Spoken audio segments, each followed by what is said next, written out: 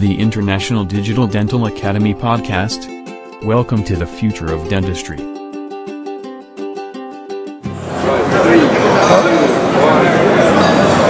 Hi everybody, today we're here in Parma at Exocad Insights and we're going to be running a few interviews. This first one we have the pleasure of chatting to Wally Renne. I'm here. Of mod fame, 3D printing fame, guru, god of digital dentistry in the US. Don't know about that. I don't know about all that, but yeah. I'd say so. I'd say so. Yeah. So, what are we going to talk about, Wally? I mean, let's talk about 3D printing. Okay. Well, we all like 3D printing, right? 3D printing is the future of digital dentistry. Yes, absolutely. So I think, you know what, there's some really cool, exciting things going on at the minute. Why don't you tell us, first off, about some of those new developments you were talking about in the group? There's the new regulations in the US with resins. Yes. And how that's going to change things with zirconia particles and things like that.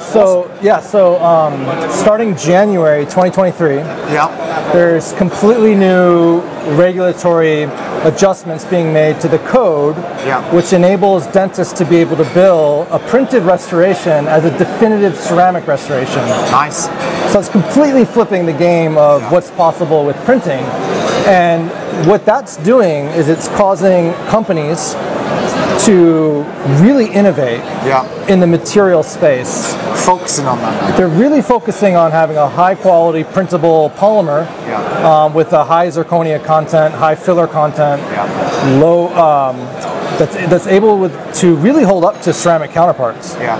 Do you think we're going to surpass what we've got with some of the milling materials that we have at present at some point? Not anytime soon. So aesthetics?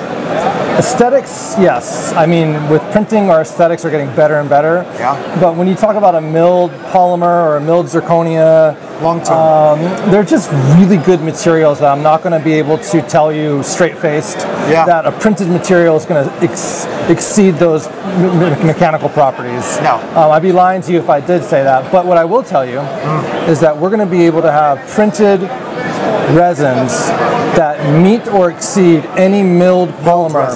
Yes. Well, that's one of the things that, we did the lecture and some of the things you've been posting recently. Yeah.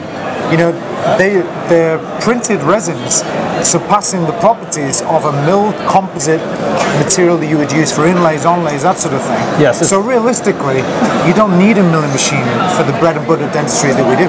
I mean, not really. I mean, it depends on your philosophy. Some people like zirconia and they only want zirconia. Yeah. Monolithic zirconia, nothing else will work, right? Yeah. But there's a group of clinicians that really believe that, and mostly in the biomimetic crowd, that really believe that a material that has the mechanical properties that most closely match dentin and enamel are better than something that's super strong like a zirconia that's, the indestructible artificial thing in the mouth. Yeah. And you know what? We're not even going to go into the whole, polished versus non-polished and all of that. But the reality of composite, it works well, especially with people who wear the teeth. So, if we've got something that surpasses, I think there's going to hopefully be a middle road. Because don't forget, we used a lot of materials which were milled over the years with CAD-CAM, which had nowhere near the strength phenomenal. of I mean, let's talk about Vita Mark II, Empress, even the old Paradigm blocks from 3M. Sarah Smart 270, Tetric CAD. I mean, all these polymers have phenomenal success rates. In fact, if you look at the retrospective studies and also the systematic reviews and meta-analyses, those materials have phenomenal success rates, even when compared to zirconia and Emax, they're right up there. Yeah. So how strong do we need to go? Well, with a bondable, printable resin, I think we're going to be able to offer a solution for those clinicians who don't want to buy a mill, but yet want to be able to offer same-day restorations to the validated workflow, right? Of course. Because what we're finding is that if you, say, print on a non-approved printer and you cure in a non-approved cure box, your mechanical properties could be they do change. Very, very different. Yeah, I mean, I've seen them myself. And listen, we kind of stay in the middle of this. There's this hot debate, validated, non-validated. But, at the end of the day, each their own with how you feel about it. Sure. But if you're going to put something in the patient's mouth, should it really be a controlled thing that's, you know that when that's done, it's done the right way, looks the best way, but also functions the right way. Well, so in those sort of situations, it's kind of necessary, right? I mean, I got a kind of a sneak peek at all the testing that goes on from the back end. And for example, if you print a crown on a validated workflow, it should have a 95 or higher degree of conversion of the methacrylate esters. Yeah. When you do a direct resin, you're about 50-60%. Wow. When you print on a non-approved printer, you're at 50-60%. So it's things like hand composite. You might as well just squirt some composite and make a crown or something. I mean, the value of printing is that we could fine-tune a restoration to the perfect anatomical contours and then properly polymerize that using proper methods, which makes the mechanical properties skyrocket. Do you know what? I don't think people probably realize, because it's all very new to a lot of people, 3D printing, and they just see a 3D printer that's sub 1,000 or a printer that's thousands. And you know what?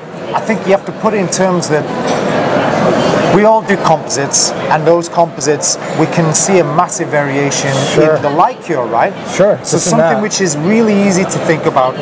You get a crappy light cure, it's going to do a crappy job, and you're going to get a soggy bottom composite. So, it's going to have the same sort of impact. And I don't blame people. I was right there, Adam. I had my $500 frozen printer, not to knock on any brand, because they make some good equipment, and I had and they've got their own validated ones as well. They do have validated ones, and that's important. But then but this was way back, and then I had my old homemade cure box was like, and I was like, God, this was years ago, right? This is awesome. Do you know what? Years ago, these people, if they're listening and new to this, they don't probably know the old days of 3D printing where we were getting nail cures with these turning tables, putting them inside, putting them over glass mirrors. All that. I love that stuff. But you know what? That kind of gave printing a bad name, because prosthetics would stain. They would break. They would wear. People say it looks like it came out of a Halloween teeth, especially with denture teeth. Oh yeah, it gave it a bad name. And I was so excited about it. I looked through that. But now when you talk about the manufacturers who are really trying to up the quality, so that we could seriously take this as a definitive, permanent tooth. It's better for everything, especially I'll tell you what, to move on to a different subject. Looking around here at Insights, there's some really, really cool, new resins that people have been working on. There was one guy upstairs, I won't mention brands, but it had, what was it? It had a renewable, what did it have for goods? Soy resin. Soy resin. It's a water washable. So, I mean, I love stuff for models, right? Yeah, for models. Obviously, you're not going to put a soy-based tooth in a face model, unless you can. I don't know. That'd be nice, right? Who knows? Renewables. There's a certain population that might like organic, plant-based teeth. I think it's really cool to see the innovations. What an exciting time to be a dentist right now. I mean, it's incredible. I just kind of think, more this year, there's so many milling machines. I kind of think they're all kind of spreading out more and more, but I don't know how long that's got left in it. How many years, do you reckon? I think we're about a decade. We're a good 10 years where milling is still going to be around. I mean, and this is a guy coming. Right? I'm all about printing, right? But milling, your monolithic zirconias and your polyether ketones and all those industrial grade polymers, your titaniums and your cobalt chromes, all good technology. But there's room for printing, and I think where printing is going to really take off is your average general dentist. They're not going to get a mill. No. They're going to get a printer, maybe some phenomenal software like Exocad, and they're going to just go crazy doing amazing dentistry with that printer. Well, I'll tell you another thing I think is probably something that will expand more in printing is printing with resins. At the end of the day, the human body, for all the metals, that sort of material that we use, it's very, very proven and hard and long wearing. The human body isn't metal.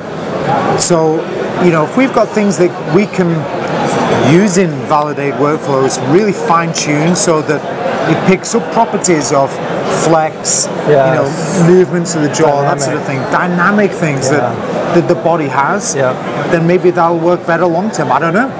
Well, I mean, I have a few printed crowns in my mouth, Adam. Yeah, I do. Yeah. And practice where you preach, right? You got to. The studies are showing that printed resins wear about the same rate as enamel. Yeah. So they're able to. You get little wear facets in them. They're able to be dynamic. And what's really cool is there's no limit on thickness. No. We routinely print 0.5 millimeter thick occlusal overlays and just bond them on. Yeah. Awesome. Well, some of the things like we get with Exocad now, where we're doing Smart Creator, I know you're a big fan of. Big fan. Where we're printing direct composite additions. Love it. Future composite bonding, obviously. I got rid of the option stents. I don't do that. No more stents. Right? No injection molded. I mean, think about it. Contacts better. Everything's perfect. Yeah. I love bit of ortho, pre-ortho, align, bond. Always do a little bit of a pre-ortho liner. Yeah. And then a no prep, minimum prep, conservative printed veneer. Yeah. You could print minimal dentistry. 300 microns thick, easy on a printer. That's nice. It's beautiful. Right. We talked enough printer. Why don't we finish off? Tell us about you, Wally. Me? Tell the audience, where are you from?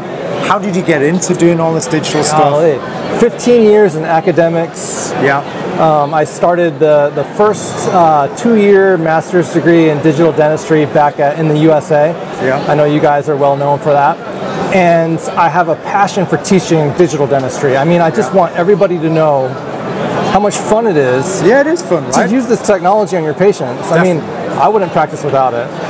Do you know what? I think some of the best things that I do in the daytime, the things that I love beyond the physical side of dentistry, is when you've got a patient, you show them the video, you show them the 3D interactive side, and their eyes open, and they see what's there. That's just a beautiful thing, right? It's amazing. Consent, perfect. It's a way to really explain what you could achieve. Yeah. So we have a training center, of course, the Mod Institute, where we train people from all over how to do. This is new, right? You set this up after moving from MUSC? That's right. So this is all my kind of center, and then I also have a practice where I implement those very same workflows into patient care. Yeah. So we do a lot of 3D printed mock-ups and trial smiles, and even we have probably over 1,000 3D printed veneers in place. Wow, that's permanent, impressive. Permanent. Over 1,000. Don't tell anybody. Yeah. Yeah. No, but the patients love them because there's FDA cleared resins for that indication of use for permanent veneers. Yeah.